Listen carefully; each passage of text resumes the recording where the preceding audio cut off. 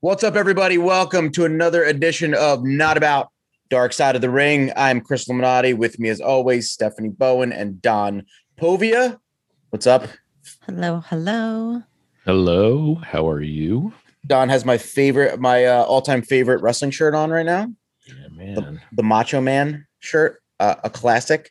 And we're going to talk about a classic tonight, Mr. Jim Hellwig, the Ultimate Warrior.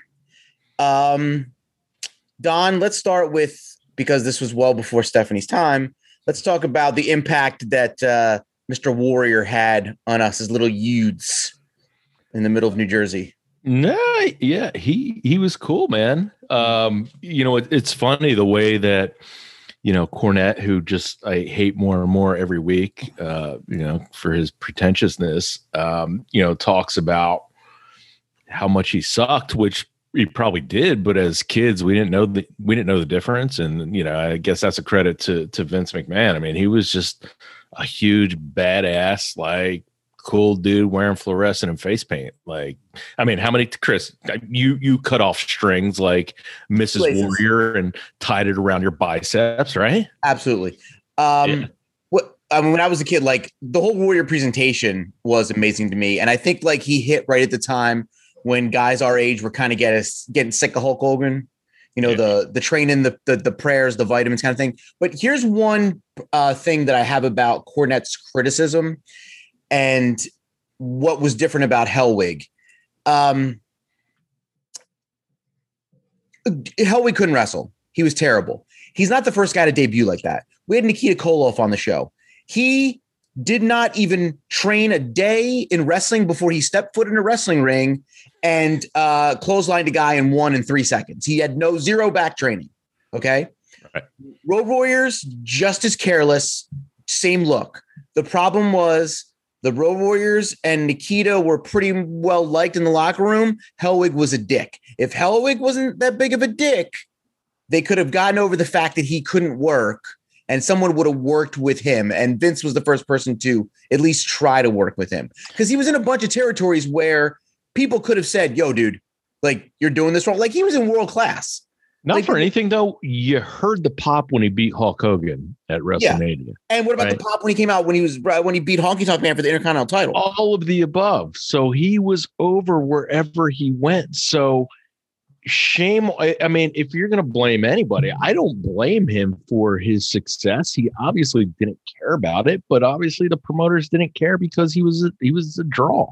So I think Vince and the world class, Von Erichs and everyone else is just as much to blame as anything of pushing a guy that has less wrestling skill than Nick Gage. Yeah. Well, that's the thing. They said that like they purposely like pushed him to be this big star so everyone would just make him look great. And he got over and then it just continued. Like people loved him. It was their fault for pushing a guy that wasn't fantastic. Exactly. That's kind of where my mind went. Well, like, I can't blame him. He doesn't care about this. He's going to milk it for all it's worth when he starts talking about the merchandising and stuff. Hell, I mean, like Cornette talking about like it's a bad thing that they're, minimizing his weaknesses and elevating his strengths. Like, I'm like, that's freaking Moneyball, isn't it? Like, isn't that every, business strategy ever? Right. So like, he's basically saying like the powers that be around him are strategically hiding his flaws, elevating his strengths, and there you go. I don't know what Cornette was trying to get out of that, but whose fault is that? Well, here's two problems too. The presentation wouldn't match him actually learning how to wrestle. Like, yeah, he should have learned how to do a couple things, but you're not going to watch a guy sprint to the ring, get gassed up, shake the ropes, pound his chest, and then put on a wrist lock for 20 minutes. That's not going to work. So he has no choice in that matter. And I think where people go wrong, and we kind of saw the same thing happen, Don, you and I, when Goldberg came around. Mm-hmm. Guys like Goldberg and the Warrior should have been a novelty because they can't wrestle. So they should have been the guys who once in a while just came out to the huge pop, did 3 clotheslines, beat a guy, and that's it. Like, you can't expect the Warrior to go in there and have a great match. the great matches he did have were with great people. So he had a great match with Rick Rude. He could wrestle. He had a couple matches with Kurt Hennig, two guys who knew how to take his limitations and make him look good. Sure. But he had no choice. Like you said, like if you're doing this well and making this money and you're the champion, why should you go to learn and wrestle? What's the point? You admittedly don't have any sort of passion for the business itself. And yet these promoters see green and just elevate the guy, and at the detriment of pissing everybody else off in the locker room. Yeah, I mean, it wasn't for anyone else in the locker room; it was for the fans. Yeah, it didn't matter to anyone else.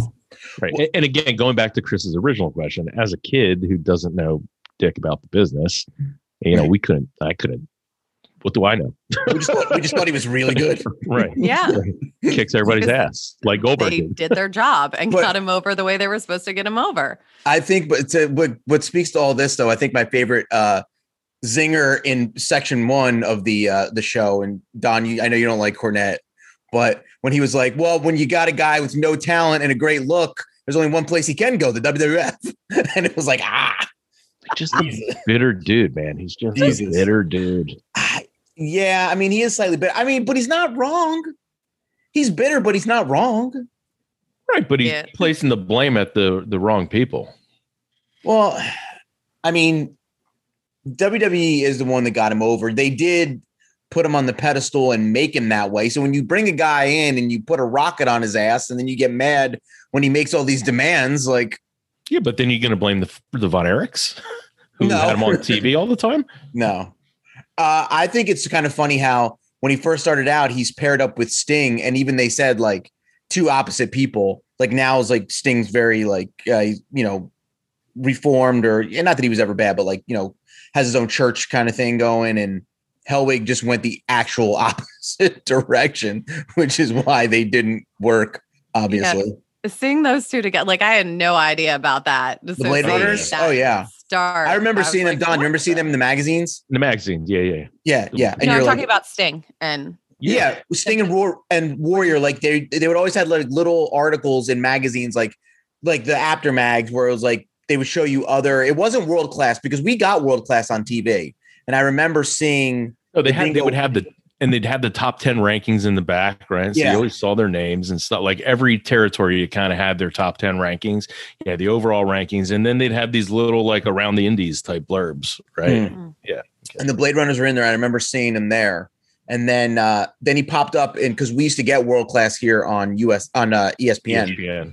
And he was the Dingo Warrior. And let me ask this question because I wrote this down. So the idea of the Dingo Warrior was supposed to be this like Australian dingo, like crazy. Do you think it was a rib? Do you think someone didn't like him and named him Dingo? No. They explained it more in the A&E doc. Oh, they did? Okay. Yeah. It was just someone that like said it and I thought it was a funny word. And they're like, we're going to throw it in there. And then they thought it was weird because they're like, well, Dingo's like Australian thing, but this was just some guy that was supposed to be a badass. He's a wild dog. He's a wild People dog. are laughing at him because the name is funny to say. You know what I loved about his early stuff too? Like when he really got into the face paint, he kept the mustache on. So you'd see this mustache come through. I'm supposed to think this guy's like legit badass with this painted face. And then you see this like Tom Selleck mustache coming through and you're like, do I really believe that this guy is that much of a stone cold killer with that? Like it worked for the Cesar Romero Joker in Batman. So yeah, but they made that white, so you could see you could see it, but you could see it was white over it. Like this was like it almost stayed brown in some of the Warrior things. Like you had like the yellow and white, and then there was like this mustache coming through. Also, there was one part in the show when, so you know how they do the like blurry reenactment parts. Mm-hmm. There was one part when he was taking out a makeup brush, and I thought they were about to insinuate that he was going to do lines of coke because they were like, and then something drastically changed, and he was going to put the makeup on. I'm like, is he doing blow right now? What's going to go? Oh, he's putting makeup on. I thought I was like, wow, they really got into drugs quick. I feel like the Dingo was a rib. I don't know. You got to know a dingo is like it just sounds like dingo, like a dingus. I'm surprised they didn't go into more steroid stuff, to be frank. they alluded to it. She was like, he was acting different. And I'm like, are they getting to steroids or coke here? Like, what are they alluding to? I mean, I took that as much as ego as well, just a combination of everything going to his head. It's interesting. So neither of you guys watched the biography. I actually asked Chris today. I said, should we watch this? And I wanted to watch it later, but then Steph went and watched it and ruined it all.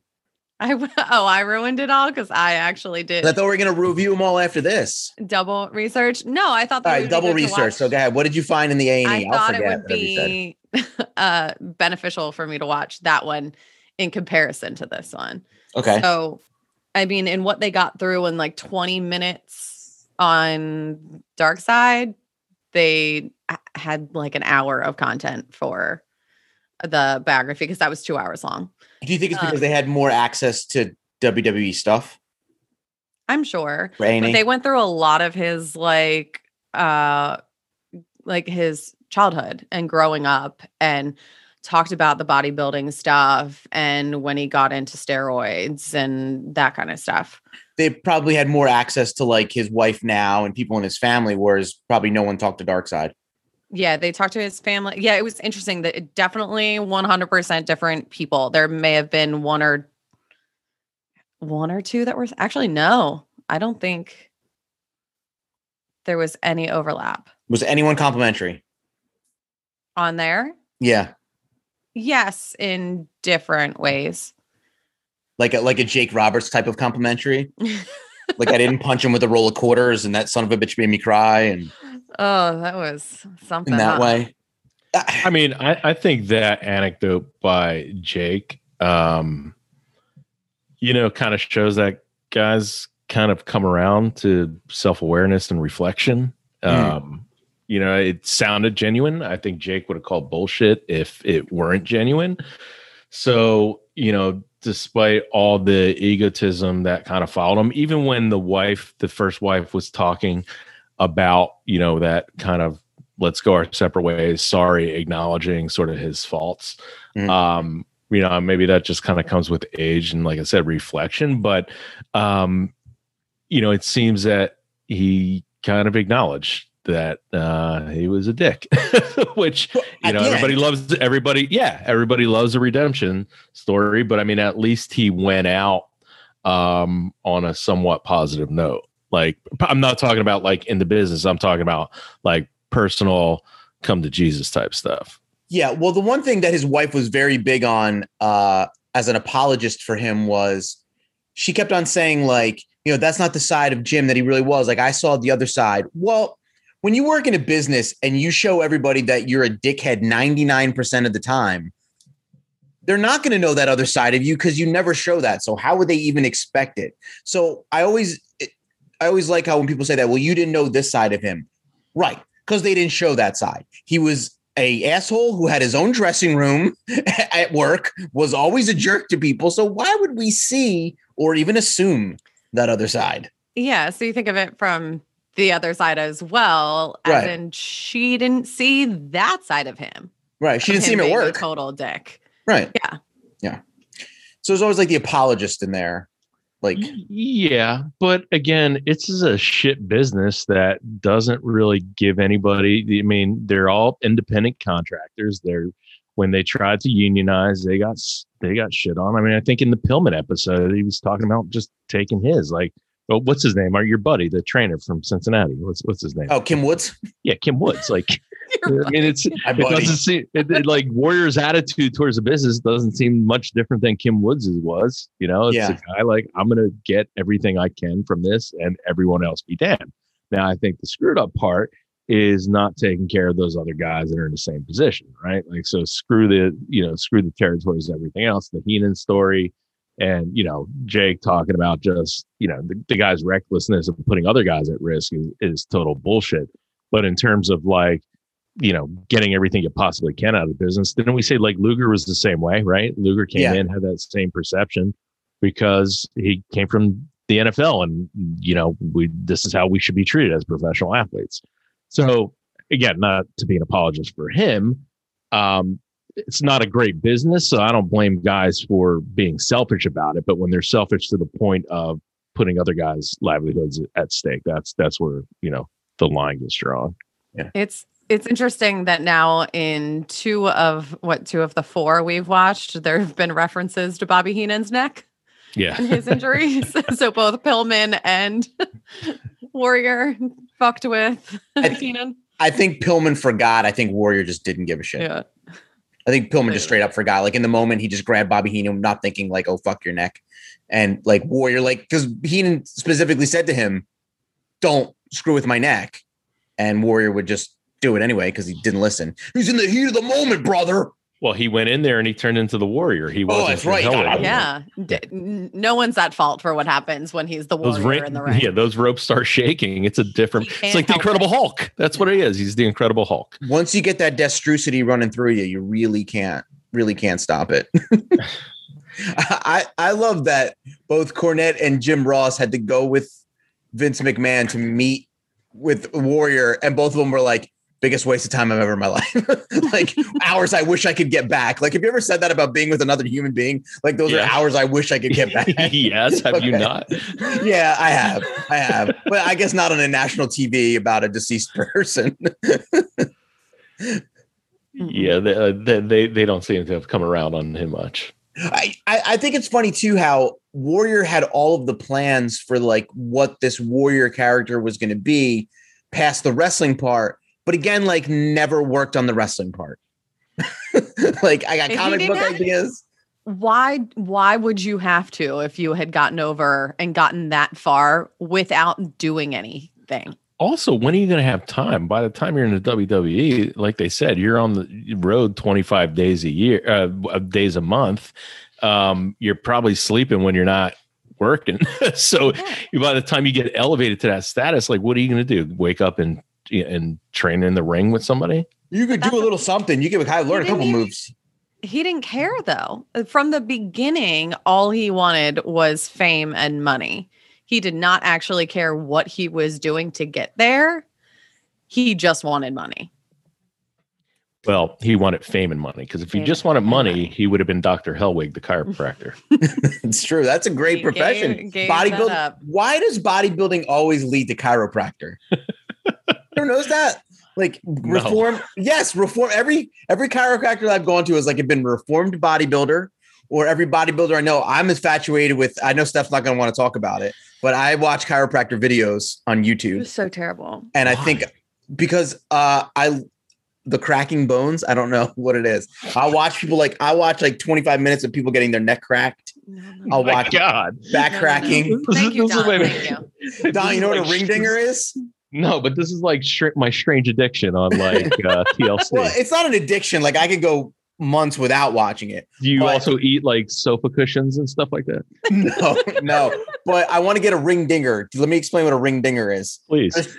There's two variations. There's a ring dinger. Is this the contraption that? Yes, a Y strap. Okay. So basically, there's two different ways of doing it. They lay you down and then they like put you in this harness so your body doesn't move.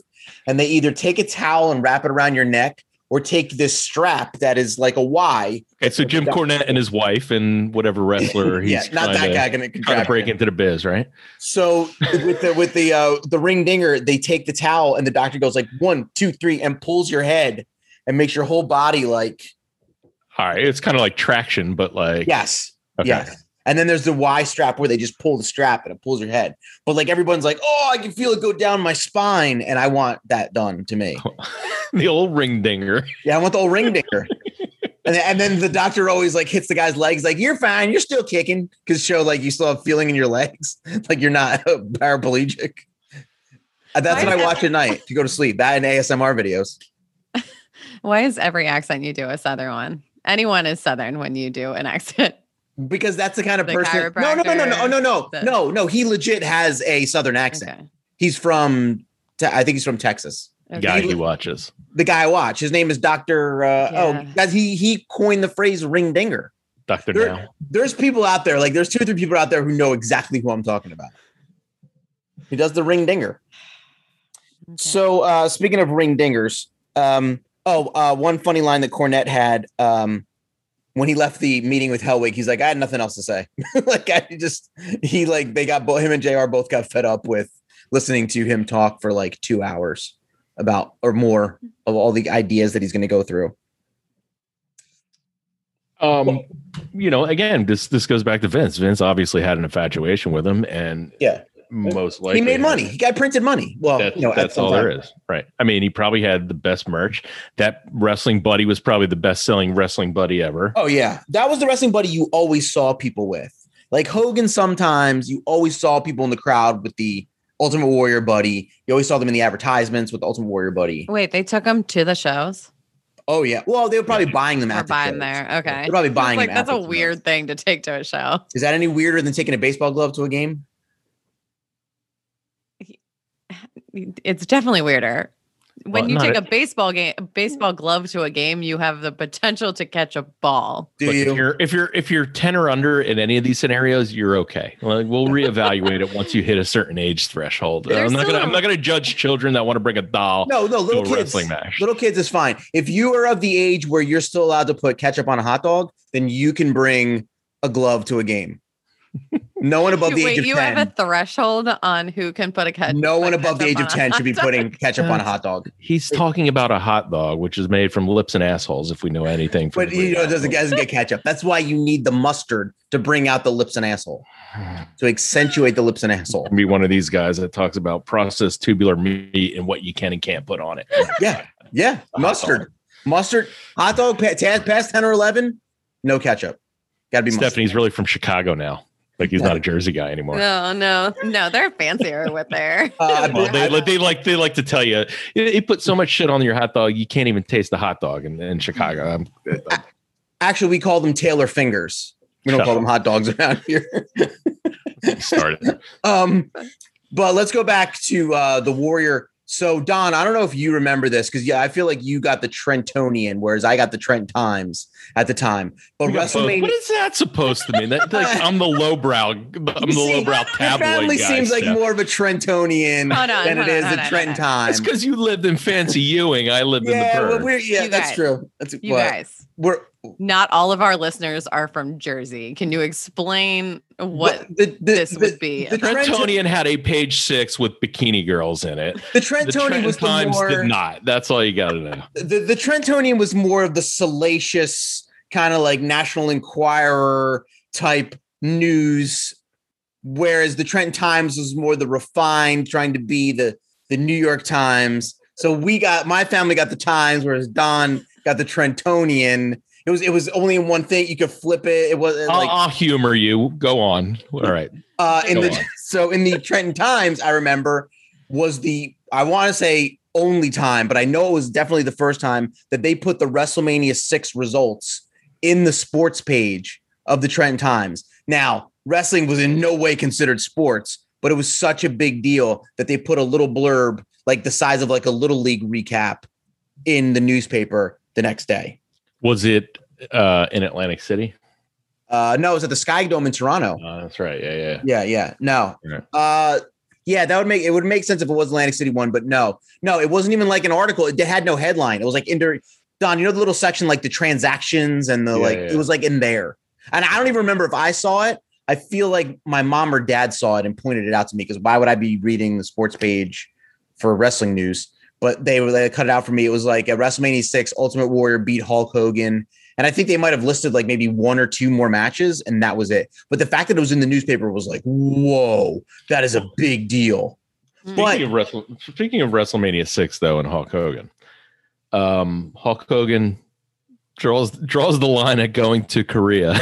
To North Korea, but he'll that first clean win against Hulk Hogan in how many years? Did they say how many years? That's pretty, I think as champion. Yeah, that was his first pin as a champion, right? So 84 he won the title, and that was in what, a 90? 90. Because when he quote unquote lost to Andre, it was the 2 referees. Dave and Earl. Yeah, so I mean he did get pinned there, but it was like shenanigans. But did you notice in that 3 count, like the referee called 3 and Hogan was up, like kicked out of it, like just as 3. Like right. He really was not, he kind of like wasn't putting it over at all. And then jumped up and was like, no, like, he sold it in no way whatsoever. Well, they're saying Speaking like of- he needed an out, right? Is that what? Yeah, They said? he wanted to like take some time off. Well, they said too, they're like, Vince was just kind of, they needed to get him out before people got tired of him, which you guys kind of alluded to earlier when you were just saying right around that time, you stopped really caring about Hulk. So it was kind of like the perfect timing to switch. Mhm. What I wanted to get to was when you talked about the no sell, the Triple H no sell. Or When he took the pedigree and just jumped back up. what? Yeah, but he wasn't really like the Triple H that you know him. No, no. But Hunter it Hearst doesn't- Helmsley was like a blue blood kinetic-tution Yeah, or something. Yeah. I mean, he wasn't there still a main wasn't- eventer. no. Right. Yeah. But like, there's no, I mean, he had to do something to sell that in some way, not immediately jump back up like it did nothing to him. Triple H made the out all way- right. that was way too much. That probably would have been one of the only guys on the roster that you could convince to do that. Triple H, like at the time, like who else is going to take that? Like that would have any meaning whatsoever. Mm. Nobody. Can I read this paragraph from Wikipedia on WrestleMania 6 here? Sure. All right. So again, this is April 1st, 1990. Mhm. Future multi-time world champions Edge and Christian were in attendance, as were Lance Storm and Renee Young.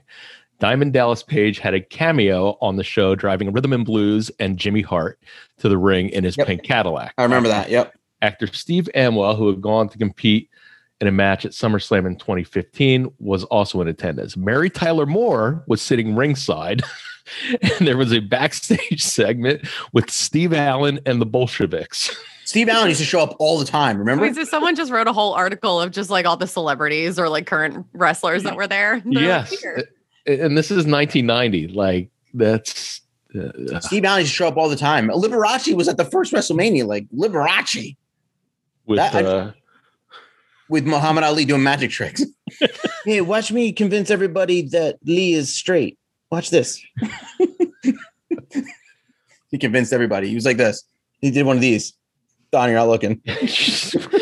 Our podcast listeners can really tell. It what was you're me doing the finger inside the whole move to show that Liberace, the Steven Soderbergh took 2 hours out of a movie. I'm just going to tell you in one hand signal what Yeah, he we was can doing. hear it. I'm getting into a rhythm and blues wormhole right now. So let's get me out of that. Let's get back in focus here. I've learned to appreciate Greg the Hammer Valentine.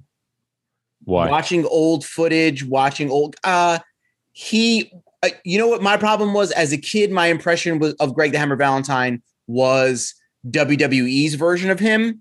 And I've gone back to the old NWA, like dog collar matches with Roddy Piper. And he was like the Wahoo shirt. Remember, like I broke Wahoo McDaniel's and he was like, it was like iron on felt letter.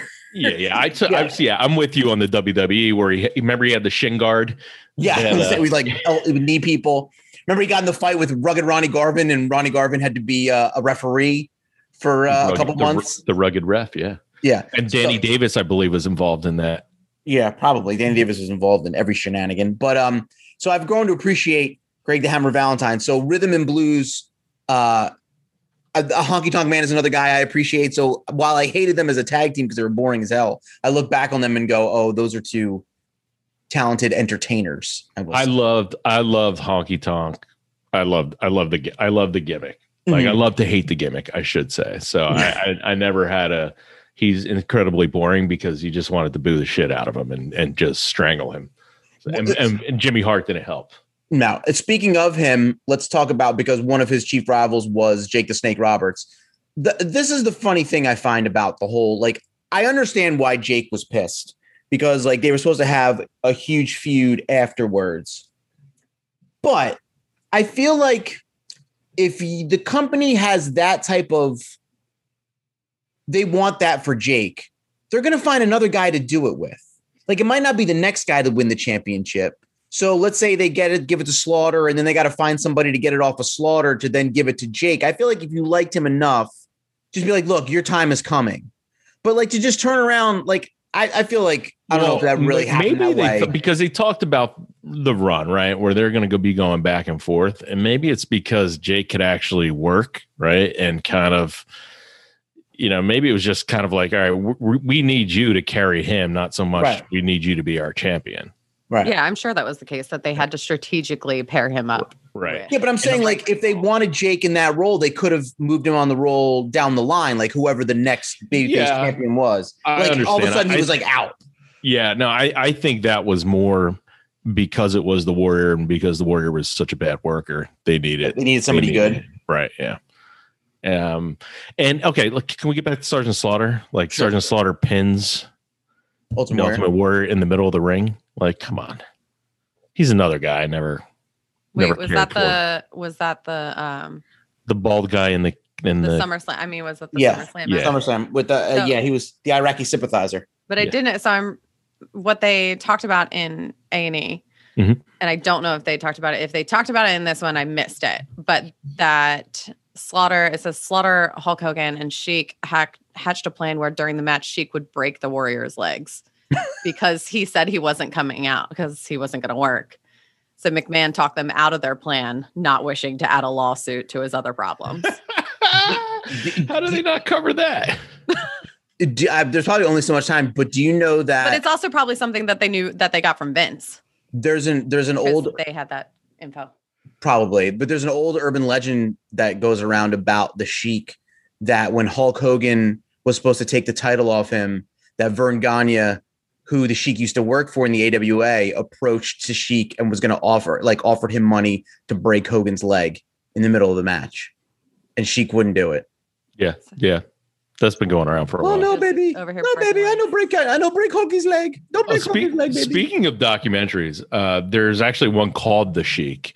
Very, very good. It's on like Netflix. That was recent. Yeah, that was recent. Right? I just saw it on TV. 2014. No. Different kind of respect for him. Like I kind of don't like his whole social media shtick on the. I think it's his handlers, right? The Fahadi brothers or whatever their name is. Right. Yeah. For a transitional champion, relax, dude.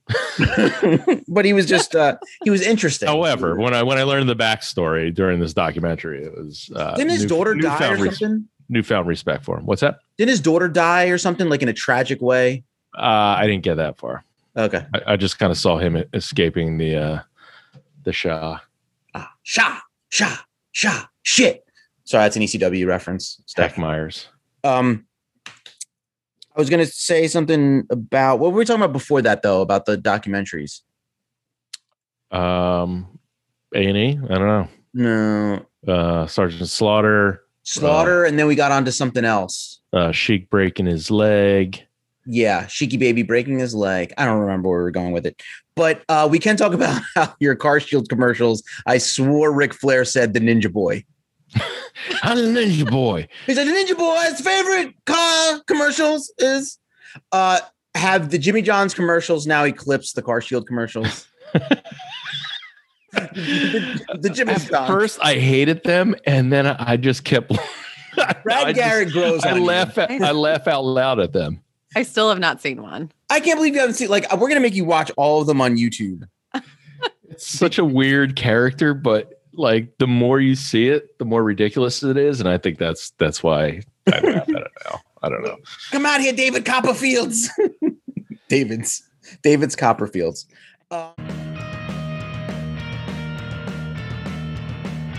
Support for Not About Wrestling is brought to you by Manscaped. Summer's coming, fellas, and you know the worst thing about summer? No, it's not the heat. Or the fact that you're not allowed to rock a Speedo at your kid's soccer game anymore. It's body hair. Especially the hair hanging off of your danglers. Now, I don't go completely bald down there, but I do like to keep the hair below the belt, a little neat and tidy. Just because it's more comfortable. It's to decrease the swampiness, if you catch my drift. Thankfully, Manscaped has guys like myself covered. The makers of the best men's below-the-waist grooming tool in the world just launched their 4th generation junk hair trimmer, the Lawnmower 4.0. You heard that right, the 4.0. I was lucky enough to be one of the first people to try the Lawnmower 4.0, and I am blown away by the performance. I'll be honest, I'm always a little nervous putting a trimmer by my junk, but the Lawnmower 4.0 does the job safely every time. And for all the ladies listening, if you need your guy to do a little bit of freshening up down there around the family jewels, and I'm not talking about the AEW Dynamite Diamond Ring, I'm talking about, his family jewels, pick up the Lawnmower 4.0 for your guy and let him know he's got to do a little bit about the hair down there. Best of all, Manscaped is supporting this podcast and offering 20% off and free shipping to all of our listeners. All you have to do is use the code NOTABOUTWRESTLING20 at manscaped.com. Just go to manscaped.com, drop the Lawnmower 4.0 into your cart, and put in the code NOTABOUTWRESTLING20 at checkout and get the 20% off and free shipping. So what the hell are you waiting for? Unlock your confidence and always use the right tools for the job with Manscaped. And we thank Manscaped for supporting our show.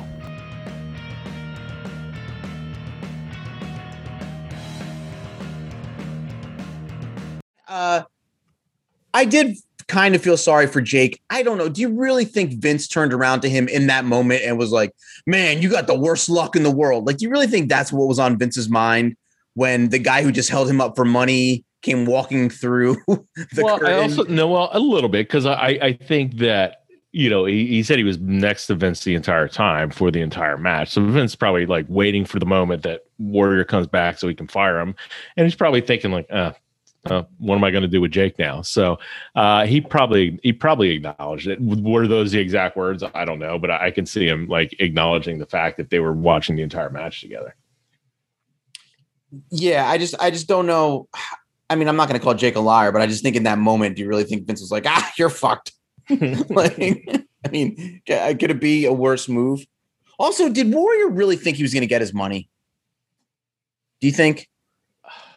That was what did the letter say? That was not smart on your part or something like that. That letter from Vince back to the Warrior. Yeah. You're a legend in your own mind, and like, yeah. Right. That stuff. But there was something like, and that was your mistake. Yeah. Like, yeah. Breaching your contract and thinking who you are was your mistake. So I think in his own mind, he thought that he's the biggest star going and they can't live without him, and he's going to take whatever he wants to take. And he grossly misread the room. Yeah. He had never been told no before. So what was going to stop it now? Speaking of colossal mistakes, and you were on your worst enemy, why do you think they didn't cover the WCW moments? Because those were just as big of a train wreck when he appeared in WCW for like those couple months. And he showed up, and Eric Bischoff, and Bischoff has told the story numerous times on his podcast, where he sent the Warrior out there to do a 7-minute promo on live television, and he talked for 29 minutes on live TV. And Bischoff was like, it was the longest 29 minutes of my life. Like, time was just going. And he was standing out there in the ring with Hogan, and the Warrior just like kept going, and they were like looking at him like, fucking wrap it up. And like, he just kept talking and talking. He said they had this cut like entire segments out of the show. He's like, well, I think there's your answer right there. Why they didn't get into it. It's like your Tim Disbrow interview the other day, right? You get so much stuff that you need to fit it into an hour-long episode with commercials. So I think, I mean, I think that early '90s was the big part of it, and then you kind of had to wrap it up really quickly with the Hall of Fame. I think they, short of making it a 2-hour episode, I think it was for time constraints. Yeah, I mean, I think he made a couple other awful appearances for other like random federations around that time. Like, not the Herb Abrams one, but like ones like that like popped up in the mid to late '90s. I feel like he made 1 or 2 appearances for that. But we're all going to agree that Vince extends the olive branch because he knows all the merchandise money that can be made, right? Yeah. I mean, look at the shirt that I'm wearing. Yeah. Right. Who's still not in the Hall of Fame, right? No, he is. He is. Lanny. Lenny said something about it. Yeah. It took a while. It took a long time. Right. But yeah, now you bring it back around. Who's making the money off of this? There's a World Wrestling trademark on it. But Vince doesn't have to because he owns the trademark, so he can just go on printing money without Ultimate Warrior. Right, but I Okay, guess yeah, top of mind, right? Like, okay, let's bring this guy in a spotlight and Yeah. print some cash. And Don, they even discussed our old favorite videos of the super conservative right wing Ultimate Warrior. Yeah. So he had like a legit web log. He had a blog, right? And we talked about this a little bit last week, and I don't know how the hell I stumbled upon it, but it was a blogging goldmine in the late aughts there. It's like Warrior's Journal, right? Yeah, or the Mind of the Warrior, or I still remember Occam's Razor.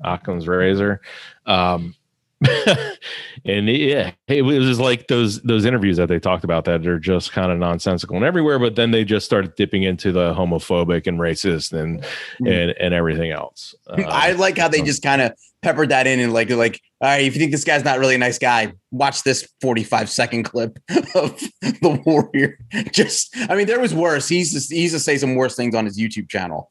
Like, and you know what's amazing, right? When they talked about him not getting along with any of his coworkers, thinking he was the greatest thing ever, right? And then he wants to be a motivational speaker and help children and help people. Like, how do you help people by telling them that they're pieces of shit?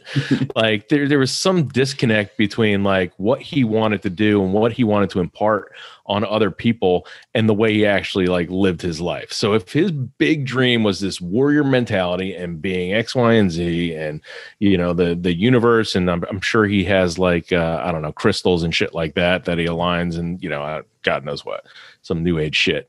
But then you act the way you do and you don't have a single person say a kind thing about you except for, your ex-wife of a decade. Mm-hmm. Steph and I are laughing because Tim talked about his Warrior boot camp that Tim recorded for a day where he just yelled at people and made them vomit for hours on end. Like, how about like connecting with people in a human way? Like maybe that could be a successful way. Well, Steph watched an extended cut of one of his motivational interviews. Did you watch most of that, Steph, or did you watch? Oh, you didn't watch a lot of it? She's like, no, I didn't watch it. It was like, no. Tim sent us an hour-long motivational like talk that I don't think we're supposed to talk about. I did not watch it yet. Yeah, that's an hour and 20 minutes. But I did see that they used part of it in the A&E biography. So I listened to parts of it inserted in that. They had clips of that inserted in between his daughter doing boxing. Which is available on his website that is still maintained and run. Lovely. It's fine. Totally. It's fine. Do you blame him for changing his name? No. Mm-mm. I don't either. No. I actually thought that was the one smart thing that he did, as stupid as the name is. Yeah, and I think he was well ahead of his time with doing it because I feel like a lot of people now when wrestlers realize that WWE is going to own it, so don't even bother like trying. So they try to like kind of brand themselves outside of it, or at least keep their name long enough that people know them. But when you're in the WWE now, you realize they're going to give you a new name and they're going to own that name and you're never going to be anything except you. But at least I think we're all smart enough to kind of realize, oh, this person used to be this person. And now it's like, what does Ryback go by? He still calls himself Ryback, right? Or he just calls himself Ryan Reeves? Ryan Ryback Reeves? Is that what his name is? I forget what he says his name is. Not a clue. And Cody for a long time couldn't call himself Cody Rhodes. People called him Cody Rhodes. Yeah, but he could only call himself Cody because WWE owned the name, but then he won it in like arbitration or something. And that was a really big deal on AEW. Yeah. When he first got to use his last name again. Yeah, now he could be Cody. Have you guys been on this ultimatewarrior.com? No, is it an Alta Vista site?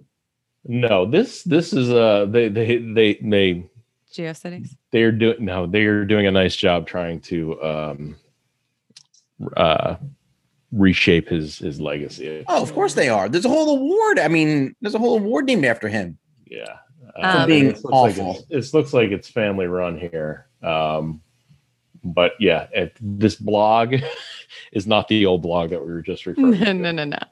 I did find, so someone had posted a quote from the screenshot of Vince's letter. Okay. That was not covered, that says, your principal complaint apparently is that you are not being compensated at the same rate as Hulk Hogan. Although Hulk is a living legend, is still much better known to the public, has wrestled longer, is the WWF champion, is in much greater demand for personal appearances, is a bigger star and draw at WWF events, is more dependable, and is far more revered and respected by WWF fans and by the public at large. And that's all fair. Burn. Shots fired. Burn. Bye. Suspended for 90 days. Oh, he was just suspended? Yeah, they made it sound like he got fired, but he got suspended. And then he came back when Hulk was taking time off and then got fired. Evan posted a clip of JR's barbecue here. Are you a believer in Destrucity? I love those kind of stories. I love like the Warrior just going off about Destrucity. And if you watch, like if you go back at Steph, go back and watch some of the Warrior's old promos. They're amazing because you just don't know what, like, I don't even know as kids. Of course, as kids, we had no idea what he was talking about, but it sounded right. And like, we thought he was making sense, but he really wasn't. It was just like, I mean, that was kind of funny when he again, self-awareness in some capacity where he would come back like, what the hell did I just say? Like, but it sounded really cool because he was from parts unknown. This was like some warrior from the Mystic. Don, you remember that one we were watching a couple months ago where it was him, the Rockers, and I forget who the fourth guy was, and he was wrapping them up with tape. He kept on walking around.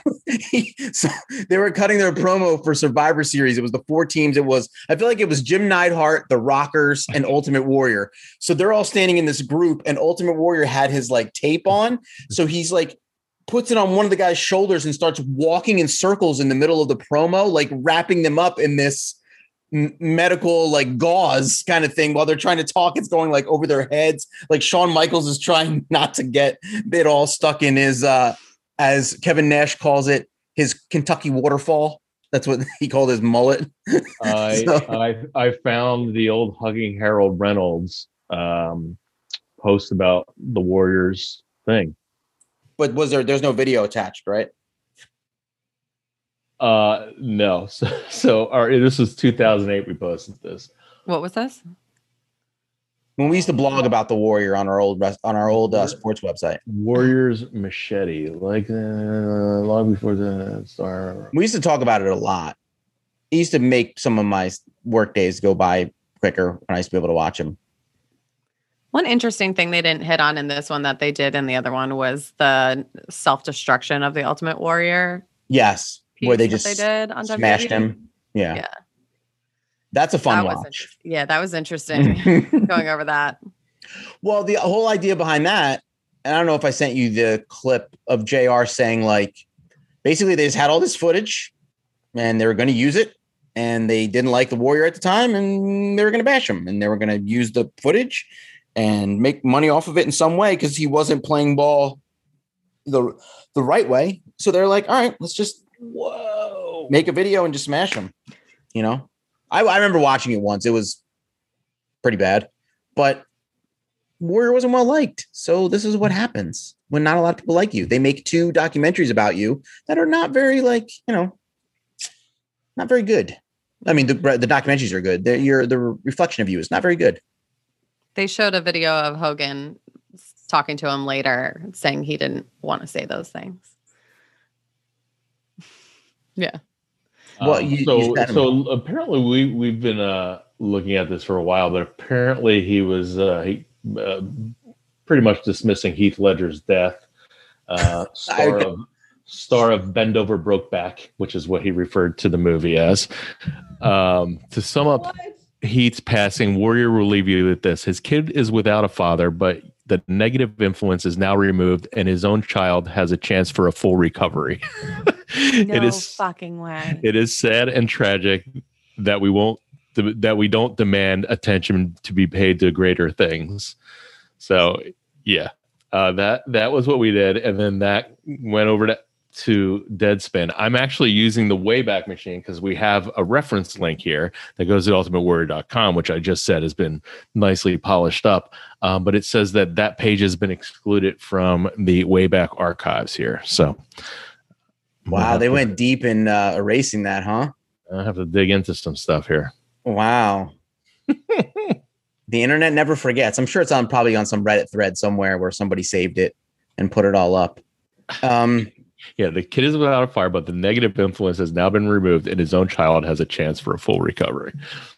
I like how this episode, I won't say it set up next week for Jake the Snake, but I like how Jake was involved to kind of tease like, oh, and then next week is his fucked up family. Yeah. Ooh, I'm looking forward to next week though. That's gonna. I did. I called that last week. I called that last week. I said that's the one I'm looking forward to. So I'm sticking by it. We say that every week. I mean, I think this was a good one. I think the Warrior was such a jerk. You can't cover it all in 2 hours. And how long could you beat a guy? Like, do I think they would be more? Do I think they would have gone for the jugular more if he was still alive? Possibly, especially if he wasn't involved. You can only do so much. You get, especially because his like daughters are still around, and you know, like he still has the connection to the WWE with the award. I think they could have been a little bit worse. I think they were kind of like, all right, well, let's at least kind of show this guy in an okay light. It wasn't as bad as I expected it to be, especially hearing that it was a very different show than the A&E one was. Mm-hmm. So anyone who hasn't watched that one should probably watch this and watch that in comparison to Dark Side, just because it does fill in a lot of holes that they don't talk in here, obviously, because they had double the amount of time and totally different people to talk to. Mm-hmm. So that like Taker was on there and Heyman and... What were some of was there anything positive out of that one? Yeah. I mean, they covered a lot of stuff. They actually covered more negative than I thought. I think Don's asking, like, did Undertaker say anything positive or Paul Heyman say anything positive, or did anybody say anything like, oh, he was all right? It was a mix. They were normally to speak to specific things that happen, not necessarily to speak to him. Overall, Jim Hellwig as a person, which we've all established was not a nice person until he came back to say nice things because they were putting him in the Hall of Fame. So that's when you say nice things. I think Taker had something to say. I'm sure he did. That wasn't great. Did he say it with his eyes rolled back? Did Paul Bearer say it? Oh, no, the Warrior, Ultimate Warrior was a dickhead. Oh, yeah. Percy Pringle. I actually loved him in Card Subject to Change when he just like popped up with Kamala and then they started dancing at the end of the match. You know, when Tim was talking about what do you call it, Beyond the Mat, I did forget that was an excellent piece at the time. I wonder if it's held up. I do have that on DVD. You have to come over for reviewing. Yeah, that was a good movie. And he didn't mention Wrestling with Shadows, did he? I don't think he mentioned that one either. That was a good one. No. That was one with Bret Hart, right? Wrestling with Shadows, right? Maybe. Yeah. So I found the part where Taker spoke in the other one, and he was telling the story about Warrior snapping at a kid in the airport, and the kid's parents were well connected in WWE, and he had to tape an apology to the kid. What did he say to the kid? Vince was giving him direction. But what did he say to the kid in the airport? He like asked. You will not touch my luggage. That is the luggage of the Ultimate Warrior. I keep all of my shoelaces in there. You will feel my power. I think the kid just asked him if he was the Ultimate Warrior, and he basically told the kid to shut up. The kid asked, "Well, you know what they didn't cover?" He gorilla pressed the kid. Oh my God, dude! You know what they didn't cover? They did not cover the fact that how for the longest time people thought the Ultimate Warrior was dead, and a new Ultimate Warrior showed up, a guy with different hair. Like that was a huge rumor when we were kids. What? That was big. Yeah. When the Ultimate Warrior disappeared the first time, like took the like 90-day break or whatever. Like he was gone for a couple months. He came back. He had like a different haircut with like frosted tips, and he was like even more jacked. He was like ripped. And people were like, that's not the same Ultimate Warrior. The real Ultimate Warrior died. And this is a fake Ultimate Warrior that has come back and he's pretending to be the Ultimate Warrior. That was a huge rumor when we were kids. The real Ultimate Warrior died and this guy was a fake. Because he just was starting to look different. Like he was starting to get older. His hair was different. But that was a huge rumor. Like I can't believe they didn't at least touch on that a little bit. Like when he went away, that he was gone for so long that people thought he was dead. And came back. He died of like steroid. People swore it was in their newspaper, like that the Ultimate Warrior died. Yeah, it was crazy. Wait, here's the thing too. Like when he returned, I'm reading it now too. It's the number 2 on Bleacher Report. The wrestling conspiracies that won't go away. The Ultimate Warrior is dead, and this was before he died, obviously. But it does say, however, the death rumor did lead to one of the most entertaining, well, actually the only entertaining part of Warrior's WCW run. When Warrior made his way to the ring on his debut, all Hogan could do was look at him and say, "I thought you were dead." Yep. Also, timeline wise, they also say that apology that he had to tape for that kid was the day before he wrote the letter. So that's probably why he wrote the letter. That's what led to I will not apologize to children. That's the thing. You watch both of these and they like fill in each other's like holes. I didn't want to say that, but it's what I knew. I was like, please finish that sentence. Please finish that sentence. Don, they both fill each other's holes. Cornette just perked up again. Word. So you're like, you know what? I'm gonna ride this out and hope nobody saw it. And my eyes just kept getting bigger until you said they each filled each other's holes. Oh God. Well, my night's over. I can go to bed now. No. That was the greatest moment. Let's move on. Let's wrap it up. Yeah, let's wrap it up. Next week is Grizzly Smith and his fucked up family. Sam Houston, who now looks like Sam Elliott, as I texted you guys before. I'm interested to, I know they're not going to talk about him marrying Baby Doll, but that's all that's on my mind recently because they keep talking about it on other podcasts that he was married to Baby Doll. But yeah, I'm looking forward to this one because it's such a fucked up family and like famous wrestling fucked up family. So, any last words or things you'd like to read? No, I don't deserve to say anything else now. I guess that's going to be a wrap, everybody. We'll be back next week with the Grizzly Smith family and Jake the Snake Roberts. Take it easy, everybody.